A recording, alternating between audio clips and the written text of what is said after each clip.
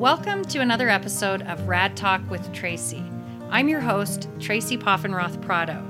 This podcast is all about reactive attachment disorder, or RAD. I'm going to be talking with parents who will be sharing their experiences of what it's like raising a child with RAD. It gets raw and it gets real. I'm also going to be talking with experts from different areas who will be sharing information about RAD, resources, and support. I'm glad you're here. Let's get started.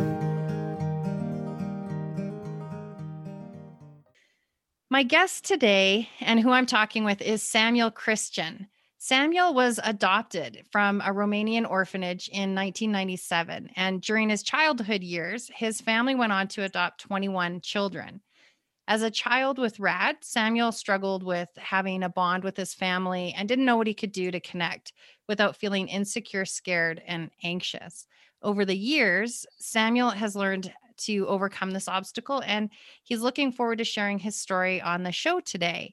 And he is also helping out in the world of RAD. And so we're going to talk about that too. Samuel, thank you so much for being here. Thank you for having me. And I want to wish you a happy birthday because before the interview, you told me today is your 28th birthday. It is. Yep. Thank you. You're welcome. Are you doing anything to celebrate? Well, I just finished having breakfast with my mom, so that was fun. Nice. So, and then I'm actually my twin sister. I have a twin, and my twin sister and I are going to go shopping for our birthday. Fun. Hey, I love shopping. That's always a good thing to do. That's a good She birthday does. present. Mm-hmm. Do you like shopping? No. So happy birthday to her. Yeah. So let's get started by talking a little bit about the Romanian orphanage. You were adopted.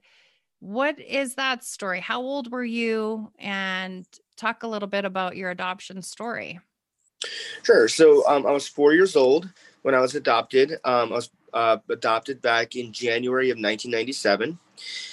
And, my parents wanted to reach out and, do more than just help inner city kids. Because at the time they were running an alternative school for kids that were kicked out of public school and, or just weren't making the grades they were need to be making. And so, they were working a lot with the community kids, but they wanted to take these kids home, but they couldn't.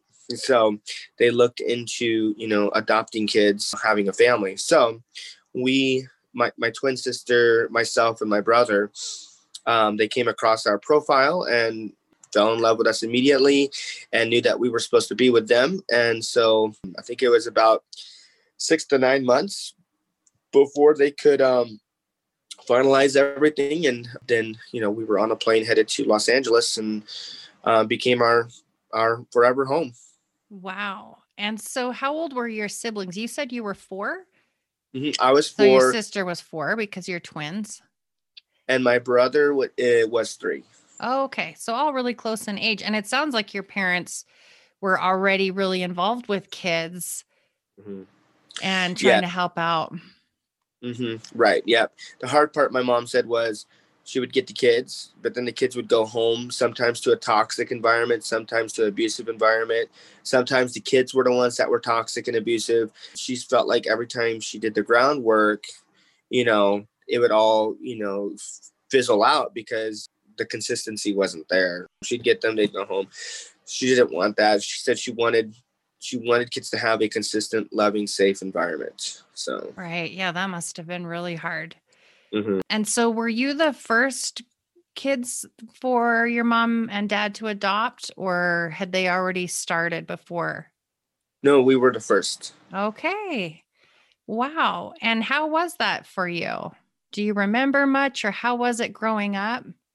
I remember a little bit, not a lot, but, my parents said that we were very hyper. We were all over the place, and that it took both of them to keep us from, running rampant and, just going out the door or doing something that was crazy. So it took a year for them to settle us down and, get us to the point where we could manage fine without the 24/7 supervision. I know they had to sleep right in front of our bedroom door at one point to keep us from getting up at night and running around the house and stuff. So we were, we were definitely, like I said, we were wild. What were the next couple of years like? You had RAD, reactive attachment disorder. So talk about the years growing up and maybe lead into the RAD. What was it like growing up? I know you said your family had eventually adopted 21 kids. So I'm Mhm. imagining other kids are coming in the home, and then talk about your RAD, reactive attachment disorder. Sure. So I would say the best years for me was between 1997 and 2000. Okay. So age 4 to 7, 8. Yeah, in that area. Because it was just the three of us. We did adopt one more Romanian girl, but she had already been adopted into another family in the US, and that became a failed adoption. And so we took over that adoption. It was the three of us for 2 years, and then we adopted one more girl. So it was just the four of us, really. And, we had our moments, but honestly, I felt like we were more of a family then. Okay. A lot of more activities, got to hang out with mom and dad a lot more. So it felt a lot more family like. And so you felt comfortable. You felt like that was mom and dad and very safe, and I that was did. your home. Okay. Yes. Yep. I didn't have any issues with that. But then when we adopted a sibling group of 6 from Ethiopia, we started having some challenging moments. Not at first. I would say the first like 6 months went pretty good. Language, the language barrier was an issue, so that was hard communicating with them and trying to understand them. But over the months, it got better, and they did understand a little English, but they couldn't speak a lot of it. So Yeah, that would be challenging. it was, and over the months, it got better. But anyways, some of the Ethiopian kids had some behavioral issues, and so that started coming out big time. Which when that started coming out, obviously, the rest of us, wasn't getting the attention, and whatever it was that we were getting before, so we started acting out, and some of the Ethiopian kids became abusive to some of the Romanian kids in the home, and so that caused more trauma and fear and insecurity. When you talk about behaviors, so I'm imagining now your parents, your mom and dad are having to manage their behaviors. And, you mentioned you're not getting as much attention. What kind of behaviors? Because it sounds like it's leading into some hurtful things too, harmful things. Yeah. So there was definitely some sexual abuse towards the girls. There was some physical abuse towards the boys. They were very controlling over us and almost a bullying type of relationship, if that's what you want to call it. That's big stuff. That's Right. big stuff. Right. Well, and they had the upper hand because, they were older and we were younger, and they told us they were able to threaten us enough to where we believed them. I'm sorry to interrupt. How old were they? 12, 13, like 11, 12, 13. We were like 7 and 8. Right. So preteen teenagers. Okay. Right.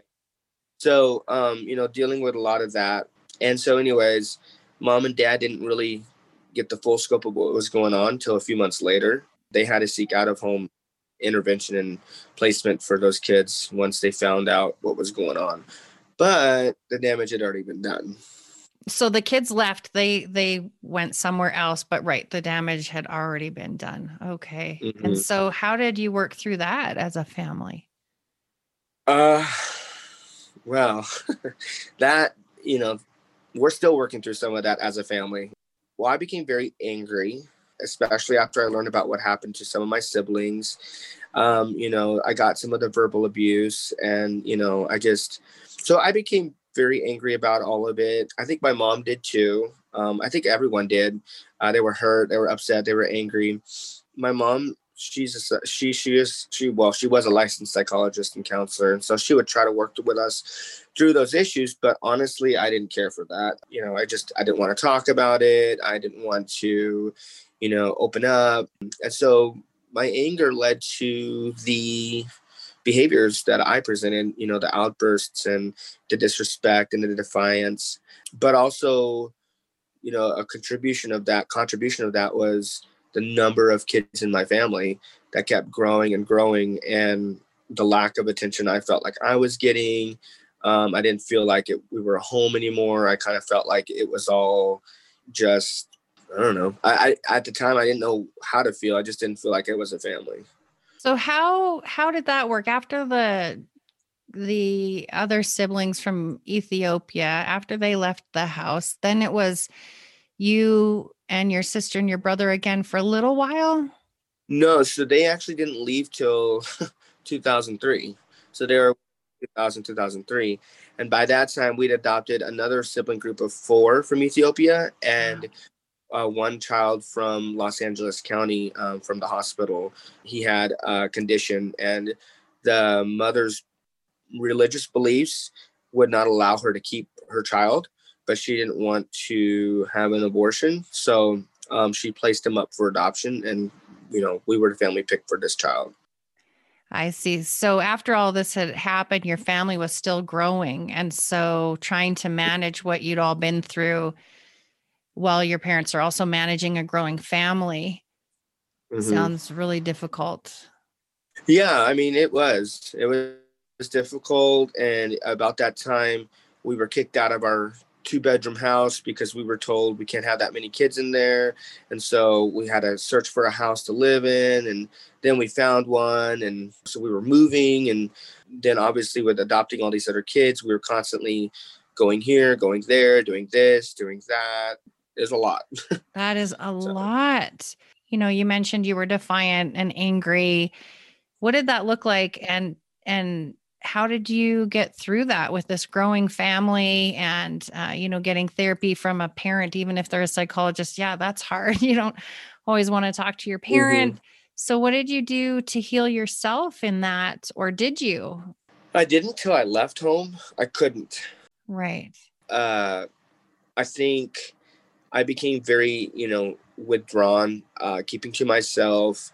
I was the kind of person that had blow up kind of rages. So I would bottle it all in for several months and then I would explode.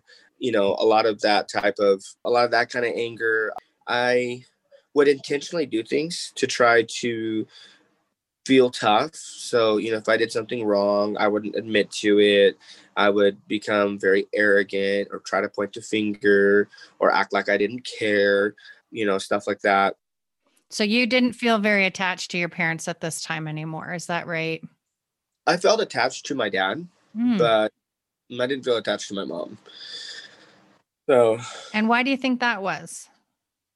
I think because I blamed her for what happened in the home. I blamed her for not having a better eye on things. I blamed her for, kind of just allowing it. I mean, now I know she didn't know, but then I didn't think to ask that.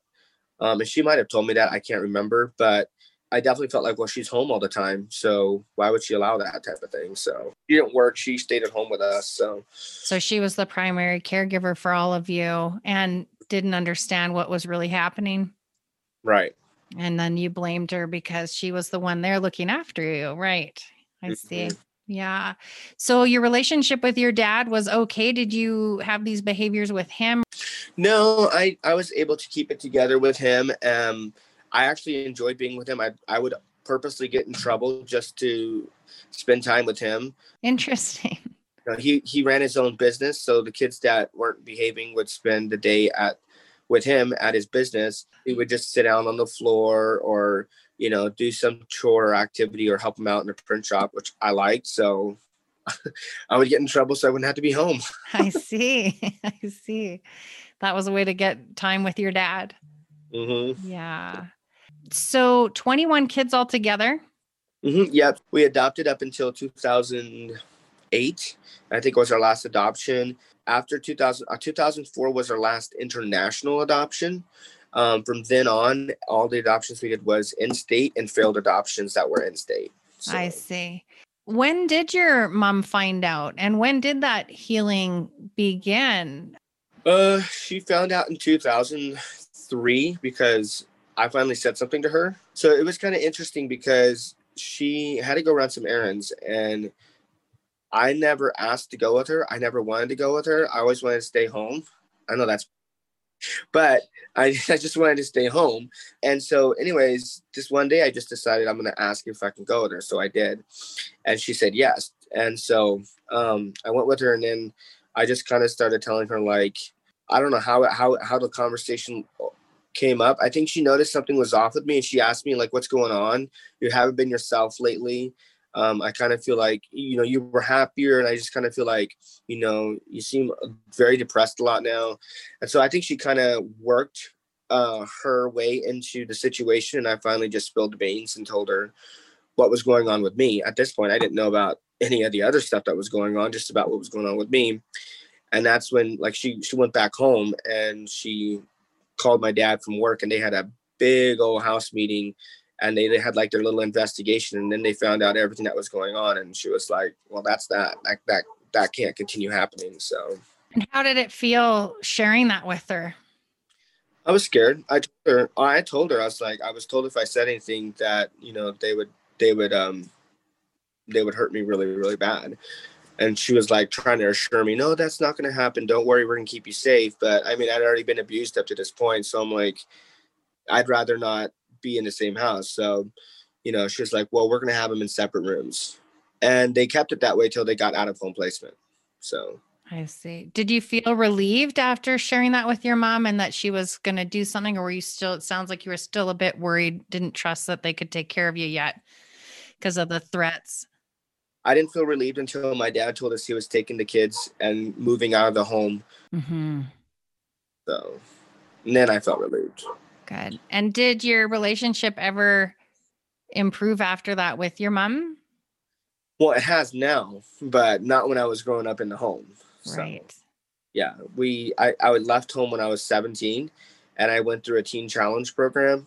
And that's when I was able to work through all my trauma and my issues and my behaviors. And my mom and I didn't start having a relationship again until 2017, though. So I left home to 2012, and it wasn't until 2017 that we began to work on a relationship again. So. I see. And we'll talk about that. I wanted to ask what your relationship was like with your siblings, your twin sister and your brother during that. Did you feel you had a connection with them as well? Mm-hmm. Yeah, we stayed pretty close throughout the entire time, and we still are today. Honestly, this is going to sound terrible, but honestly, I would say they're the other two that I have like a really close relationship with. I don't really have a relationship with anybody else. We kind of all went our own ways. That was that. So.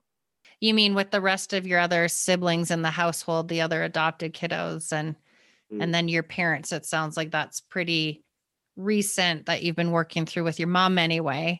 Did you stay in connection with your dad after you moved out and you went through your program? Was he always in the picture? Yeah, he drove me to my program, and I talked to him every week whenever I was allowed phone calls, and he came and visited me. But I told my dad that I wasn't ready to have a relationship with my mom yet. So he didn't force it, and she didn't push it. And I mean, she sent me like letters and, stuff like that. And I did write letters home to the family, not specifically to her. But, she did stay in contact, but she didn't push the relationship part of it. So. Right. And did that matter to you that she was writing letters to you? Was it meaningful, or was it just, No, it was. I mean, I was actually surprised that I was getting letters because my mom and I, by the time I left, we were at each other's throats. Like, it was bad. So I was actually surprised that she was sending letters and whatnot. And so it had meaning to me. I think what meant more was that fact that she wasn't pushing to for a relationship with me. And I respected that she respected my wishes. So. Gotcha. Cause that would have been way too much at that time. You weren't looking for that. Mm-hmm. Right. It sounds like you had a lot of healing to do, a lot of work to do before you could take that on.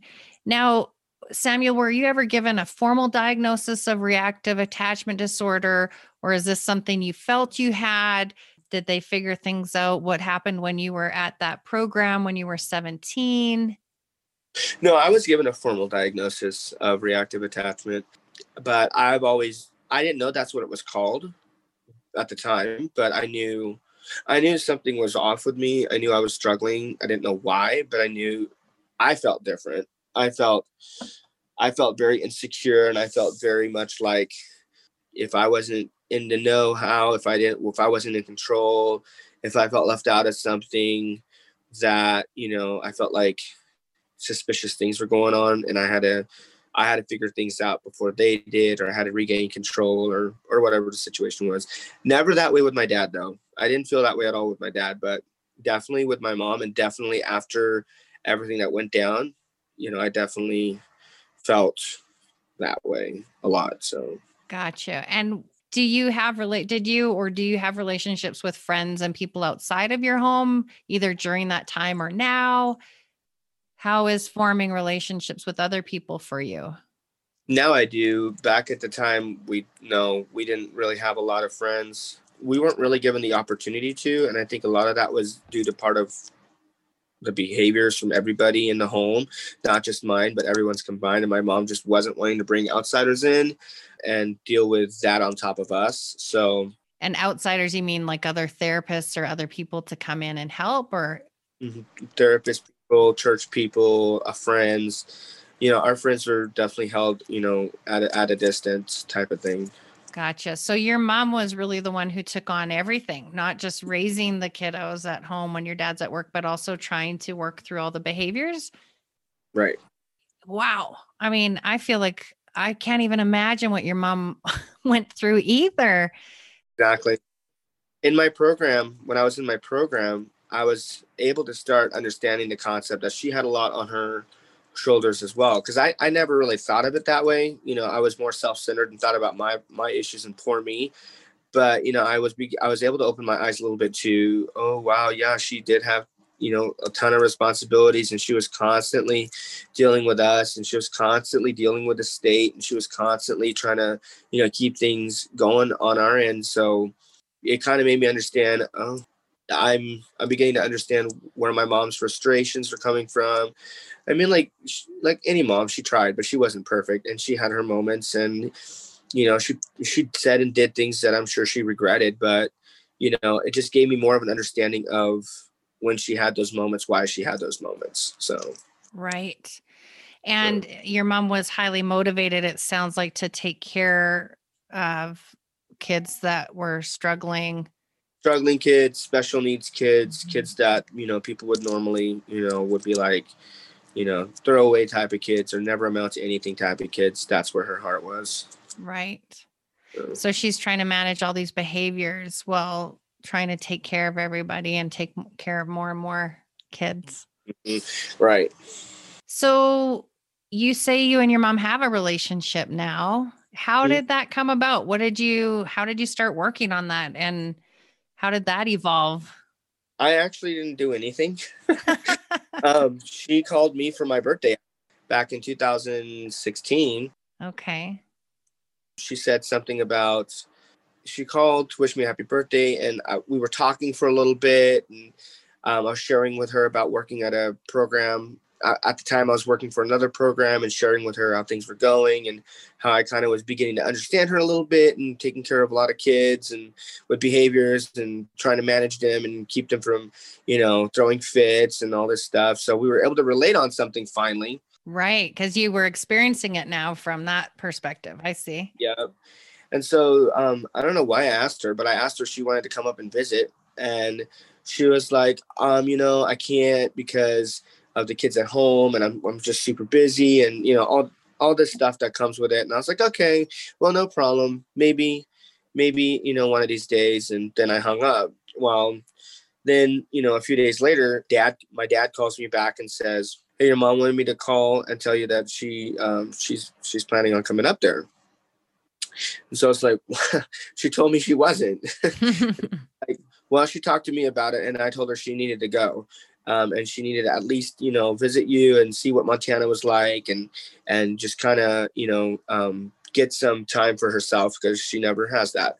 So I said, okay, all right. So when is she coming? And he was like, oh, she's coming on Thursday or whatever. And that was like, 3 or 4 days away. And I was like, wow, you guys do things fast, but okay. I'll get things lined up, and I look forward to seeing her. So she came up and we visited, and that was probably the first time we had a visit in a long time. Uh, I saw her once in 2014 because my dad was helping me move to Montana from Missouri, and we had to go through LA and then come up, Interstate 5 to Washington because there was bad road conditions everywhere. So we're trying to stay away from the snow. So he made a quick stop at his business in LA, and we went and had breakfast. At that time, I still wasn't ready. So, we were nice to each other, but, I wasn't really reaching out. Right. So besides that, I hadn't really seen her or talked to her. It was probably our first visit that was real and that was good. And kind of the icebreaker, just planting the seed for maybe more visits. Oh yeah, it was an icebreaker because 2 months later she was asking about moving up here. Oh, wow. Yeah, I was like, wow, so you're gonna move up here now. I love Montana, she said, and I want to be with you. I'm like, okay. Oh, that's really nice. How did that feel to hear? Well, wasn't I wasn't sure. I was nervous. I didn't know if that's what I wanted. I didn't know how it was going to turn out. So I prayed about it for a while, and then I felt like, because I decided back in 2013 that I was going to put my relationship with my mom in God's hands, and in His timing that we would reconcile. So I just really felt like this was the time. And so I said, well, whether I feel nervous about this or not, I feel like this is the time that I'm supposed to do this. This is the next step to healing. So I called my mom and I said, Mom, if you move up here, when we're driving through the streets or you see me, we're waving at each other and you're not ignoring me, number one. And number two, we're gonna work on, our relationship. And there's a lot of things from the past that I want to open up and talk to you about, but I want to be transparent and honest, but I don't want any offended feelings. I don't want you being hurt. I don't want me being hurt. It's in the past and we've moved on, but I still feel like we can talk about it and move forward. And she was all for it. So that's great. Part of me wonders what was the drive for your mom to continue adopting, knowing that it was so hard and such a struggle and that some of the other kids were hurting. And again, I don't have the whole story. And so I wonder, just from your perspective, do you have any resentment, or did that ever come up in your discussions with her about what was her motivation? And I know she's not here to answer that. So just from your perspective, that's the question that is, as I listen to you, it's in my head all the time. So I just wanted to be open and ask. I just wonder about that. My mom and dad both, there's a verse in the Bible that talks about, going into all the nations and preaching the gospel. And so they felt like that ministry for them was bringing the nations home to them. I see. And so they wanted to present the gospel. They wanted to give a loving home. And my mom was not oblivious to RADS. She wasn't oblivious to the trauma. She knew all about that. She studied up before she adopted us. I mean, she knew what she was getting herself into. So it wasn't, she was like, oh my gosh, I didn't know. Like, she knew, but she just, I don't think she imagined it would be to that extent. Right. I don't think you can prepare even when you do know. I mean, that sounds right. Fantastic. She was already a psychologist or psychiatrist and able and very aware. And that just, you're right. That's such a good point, is that no matter how much you prepare, you still don't know what it is going to be like, or you don't know how impactful it's going to be. Yeah, very true. Thank you for clarifying that. Yeah. So that was like I said, that was their motivation. That's why they did what they did. It was a ministry for them. It was their ministry, that they felt like this is what they're supposed to do. As far as my feelings about it, I feel like God's still working with me on that one. I've resented it a lot. I wasn't, especially as a young adult, I just really was like, and I told my mom, there are days that I wish that we never adopted more kids at all, because of what happened. But then my mom would always remind me, yeah, but, you wouldn't be where you're at today if you hadn't experienced that. And so we may not like how things turn out, but, they always are there to strengthen us and grow us and better us. And, you're able to reach out and be that voice of hope to so many families, and even myself included, because, of where you've been and where you're at now. So, yeah. Right. That's very true. Our experiences do make us who we are. Mm-hmm. And you're doing a lot with your experience. Let's talk about that. I'm glad that you have and continue to work on a relationship with your mom that's really hopeful. And I hope it continues to grow for you. It sounds like it will. Did she move to Montana? She did. She moved in 2017, and she was up here. She's been up here ever since. She's still got 5 kids at home. And so she's still getting them through school, and, she's trying to be strong. And I'm like, Mom, be careful with yourself. Don't hurt yourself and whatever. But, she likes to present well, and she does a good job at it. So, but I know that, she's my mom. So I know. So I'm like, Mom, please be careful. Don't overdo it. Don't do this. Don't do that. And she's like, you boys, you got to stop. You got to stop worrying about me. And we're like, no, we won't. Aw. Did you ever think you'd be at a point where you were worrying about your mom in this way? No, I didn't think so. Yeah, but it's awesome. And don't get me wrong, like my mom and I have, butted heads and had disagreements and stuff, but we get through it. We always work through it now. We've been able to, like a few months ago, we had a big disagreement about an issue, and I was I was feeling hurt, she was feeling hurt, and so we were both just kind of at a place of like, oh man, this isn't pretty. But we took we both took some space and thought and prayed, and then we came back, and we moved forward. So that is such good news. That's a happy thing to hear.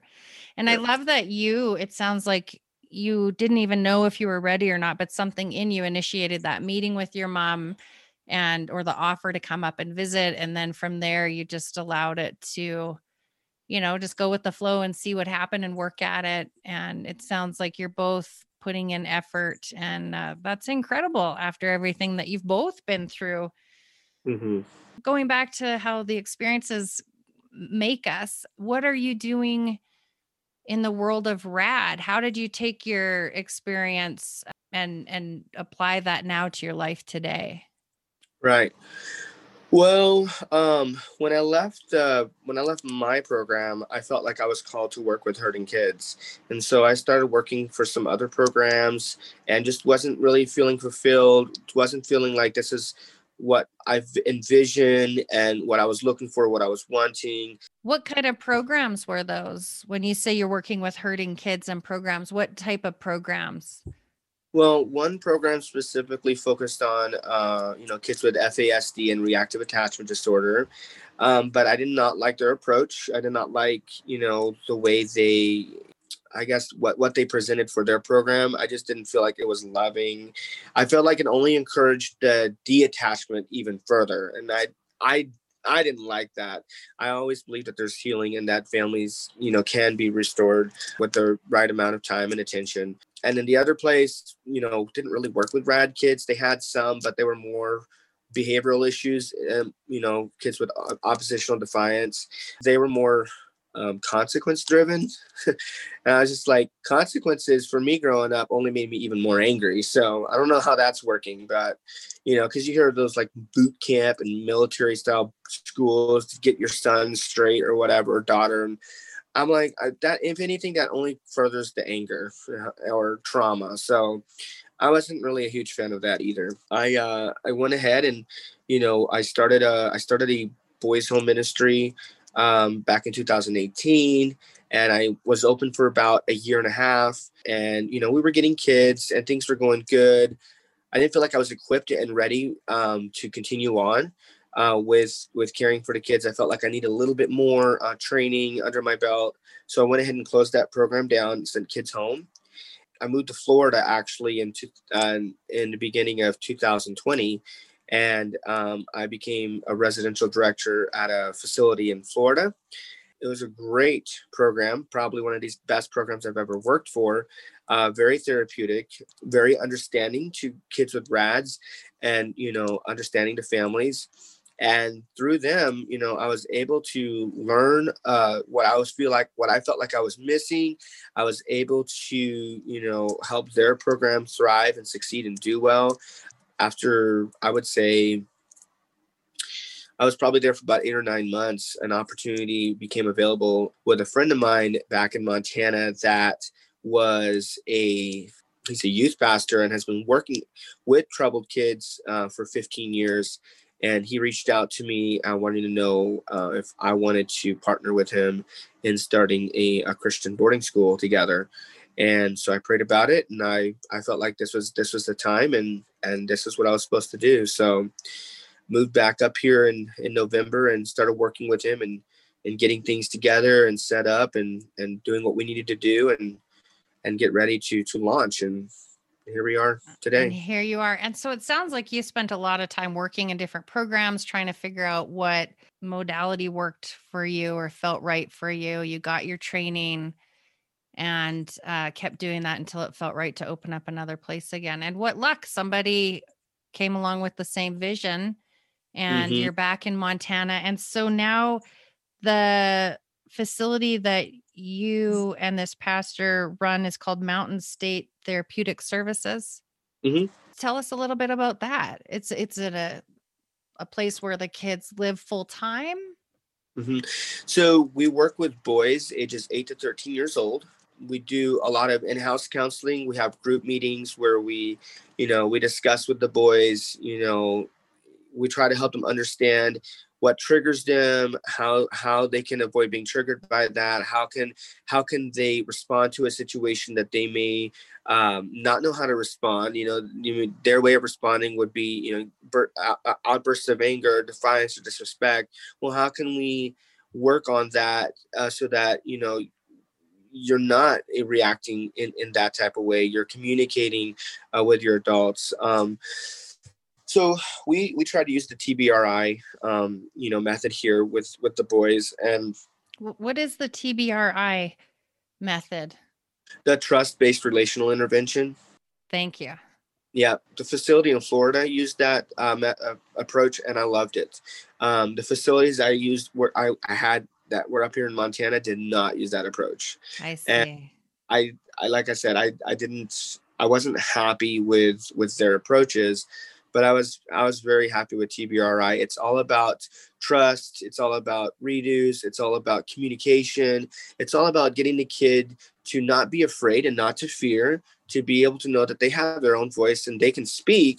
They can share what they're thinking. They can share how they're feeling, but then we work together and finding a compromise. Is that you are going to wash the dishes, or, is that going to be, well, I'll wash dishes with you, or, whatever the case may be. For example, one of the kids doesn't like to be by himself. He doesn't like playing by himself. And that's probably due to trauma in the past when he was left alone or whatever may have happened. So whenever he feels left out, he begins to attention seek. So we're working with him on how can you be okay with playing by yourself and playing with other kids, because there's going to be times in life where you're going to have to be by yourself. You're not always going to have people with you.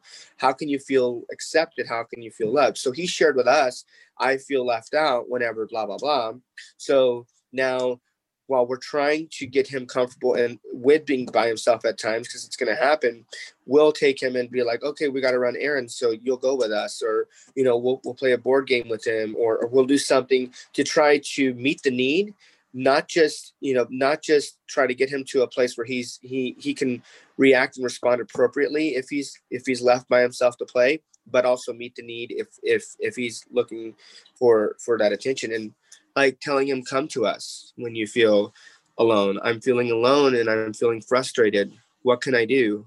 Okay, well, let's talk about the different things you can do, so, and he's making progress in that. And, it's just about patience and the communication. And some kids move forward sooner. Some kids don't. You keep at it and you keep going. And so, yeah. And so that sounds like you saw a lot of progress in the kids in Florida, and you're seeing this model work for your kiddos at the facility that you're helping to run now. That was a great example. Thank you. Now, Mhm. are most of the kids that were, or some, or most of the kids that were in Florida using this model, or the ones that you see, is it a mix of different issues, or are they all kids with reactive attachment disorder? Most of them are reactive attachment disorder, but reactive attachment disorder is all over the scale. Right. On a scale of 1 to 10, you can have someone out of 1, and you can have someone out of 15. Right. Yes. And I saw both. But here's the thing: whether they're out of 1 or 15, once the kid understood and knew that they could trust you no matter what they did, you were going to be there for them. You had their respect. And so, I came in as residential director, and so I had to get the boys' trust. What do the boys want? They want to know that you're going to be consistent. They want to know that, in the heat of things, you have everything under control. They want to know, that, when they're angry and upset, you can keep them safe. You're going to be able to help them, come back down, and you're going to be able to give them coping skills and things to help them calm down. And what are they going to do to make sure all these are all the things you can do? They're going to act out so that they can push your buttons and see, can you handle us? Can we trust you? Are we going to feel safe with you? Are we going to know that at the end of the day, when Mr. Sam comes into the room, we're okay? And so I would come into a room with a kid yelling and screaming and raging, and I would just look at him and go, hey, let's go. And they would get up and we would walk. I had a kid refusing to get down out of a tree. And everybody was like, he won't listen. He won't do this. He won't do that. And I had gone to run an errand. I come back and I look at the kid and I'm like, come on, let's get down out of that tree. Let's go. Like joking around with him. And he'd be like, okay. And he would come down out of the tree. So it's about them knowing that they can trust you no matter what. These kids know that they can throw whatever they want to throw at me. I've been spit on, I've been hit, I've been everything you can imagine, and I don't react. And I tell them that does not faze me. You go ahead and do what you feel like you got to do. I'm going to keep you safe. If I have to, if I have to hold you, if I have to do whatever I have to do to keep you safe, I'm going to do it. But at the end of the day, you do not faze me. And they're looking to get to you personally and hurt you personally. And that's what they want to do.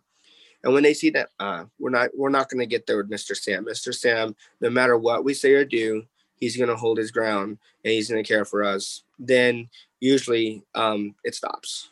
And So. do you see yourself in some of these kids, or do you see yourself growing up and experiencing the same thing? Do you see in them what was going on with you growing up? Well, that's what makes it hard, is because I do, and because I understand and I know. And some kids I do attach with, and while I have a professional boundary with them, and I make sure, I want the kids to know that I attach to them. I do. One of the places I worked at said you don't want them knowing, and I'm like, why? But I want them to know that I attach to them, because I think the other facility I worked at was like, well, if they know that you attach to them, then they know they can hurt you. Yes. Okay, so they know they can hurt me. Good. But they also need to know that I can stand there and I can take it and I can still love on them at the end of the day. And so, whenever I have a kid raging, I tell them, you know what? You're raging right now because you're hurt. You're not mad at me. You're hurt. And, this is your way of communicating. So why don't you finish whatever you got to do if you're finished, and then let's talk about this and let's see how we can move forward. And some of the stories that the kids tell you of their past and all that stuff, it's heartbreaking and stuff, but I always go back to, what, that can be your testimony now. Instead of letting that continue to hurt you, make it your testimony and move forward. And these kids, I've been asked by these kids, like, how did you do it? And how are you able to not, how can you trust, and how can you be successful, and your family, and how do you know that mom and dad really do love you, and all sorts of questions. And one kid asked me, I don't want to be hurt. And I said, I can't promise that.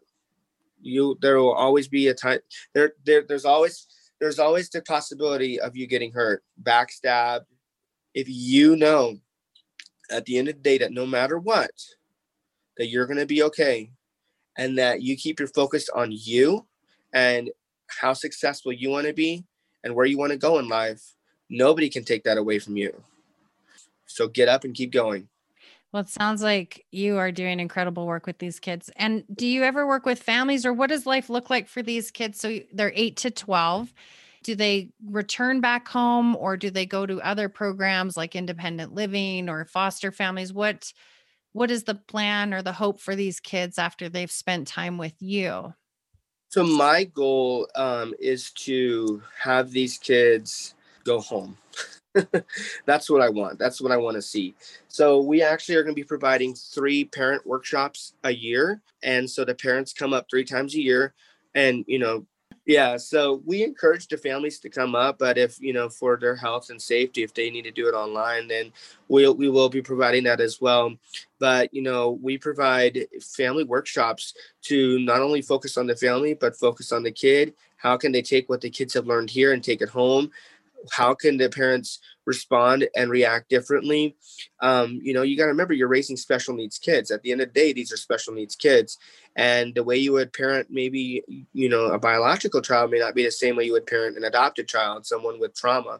It's not going to be the same. And then aside from this facility that you're helping to run, your past, before you even got started with this, you also help families find placements. Is that right? And are you still doing that as well? Right. Yeah. So, I have families reach out to me, looking for help. They, financially, a lot of times these families can't afford the help. And so I have, quite a bit of resources that I've found over the years in doing this, and, a list of programs like right here. I was helping a mom the other day, and, I wrote down a list of programs that were low cost and might be beneficial for her.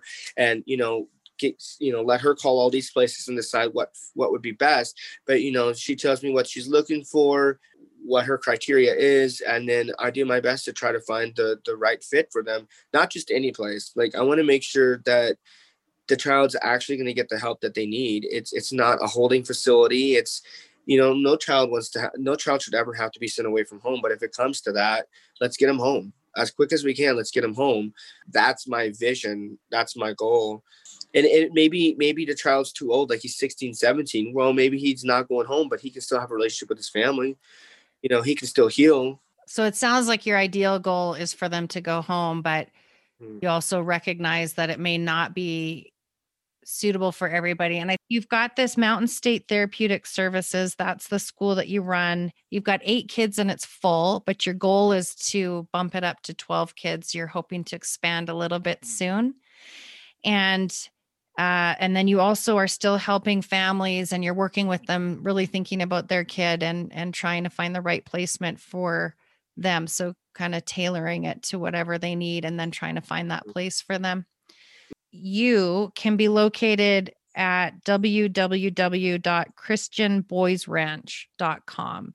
So if families want to get in touch about your therapeutic program, they can contact you there. Can they also reach you just about that other help that they might need if they don't necessarily want to use that therapeutic program, but they want to utilize you to help them find the right placement for their child? They would, I have an email link on a phone number on my website. They can email or call me. And either way, whatever they're looking for, we're more than just a boarding program. Like I said, we want to be able to reach out and help families as best we can. And, sometimes that looks like, a lot of times that may be referring them on to, other help. And that's what it's all about, networking and helping these families. So. That is so true, Samuel. So true. Is there anything else you want to add about your experience or what you're doing, or anything that I might have left out that you feel you would like parents to know? Oh, my one question, I try and ask this whenever I'm talking to someone who experienced RAD themselves, reactive attachment disorder. What was it for you because now today you would say that you don't have reactive attachment disorder, that you're healed from it mostly. You might still have some behaviors, but what was it that helped you change to be able to get through that and be able to trust? Like, your kids are noticing you can be on your own, you can trust, you can form relationships, you're not afraid anymore.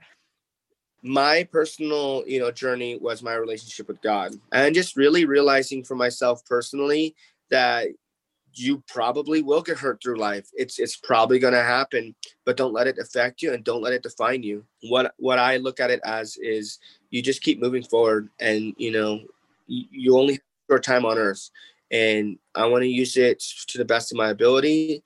I don't want to waste it being angry. I don't want to waste it pushing people away. I want to live life as best as I can. Was it a choice for you? Is there a defining moment maybe when you were at the school or in your life too, where you actually realized, hey, this is a choice for me to either continue with these behaviors and be angry and defiant and not trust? Was there a defining moment that helped you leap into that and then find your faith? And would you say for other kids, I'm not saying everybody can make the choice, but that, depending where they are in their healing, is it eventually a choice? It is a choice. I have a brother who is 21 years old, and I love him.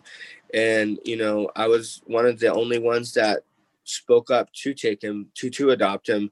Believe it or not, like of all the adoptions that we did, he was one of the only ones that I was like, I really felt like we needed to take him in.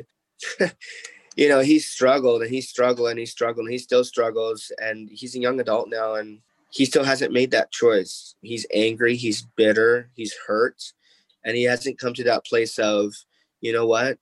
I want to move past this. I'm done with this.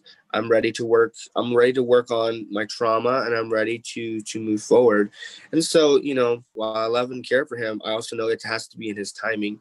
For me personally, when I knew I was acting up in my program, and the director told me very bluntly, Sam, this is your last hope. If you don't get it together, you will be homeless. And I knew I was. I knew that if I got kicked out of this program, that was it. And it just really clicked at that moment that I can't screw around anymore. If I'm going to succeed and do well, I have to get to work. I have to get to work. And I did not want to become another statistic. And so I got to work. Well, thank you so much for sharing so much of your story. You can reach Samuel at www.christianboysranch.com. You can either learn about his therapeutic program that they're offering in Montana, or you can also contact him just to help find support, to find placement or other therapeutic programs that your kiddos might need if you're not sure what to do. He's a good person to reach out to. Thank you. Thanks for listening, everyone, and I hope you'll be back to listen to future episodes. If you like the show, please subscribe and help me spread the word by clicking share and like. If you're a parent who needs more support, whether it's for you or your family, please check out my website at radtalkwithtracy.com and visit radadvocates.org.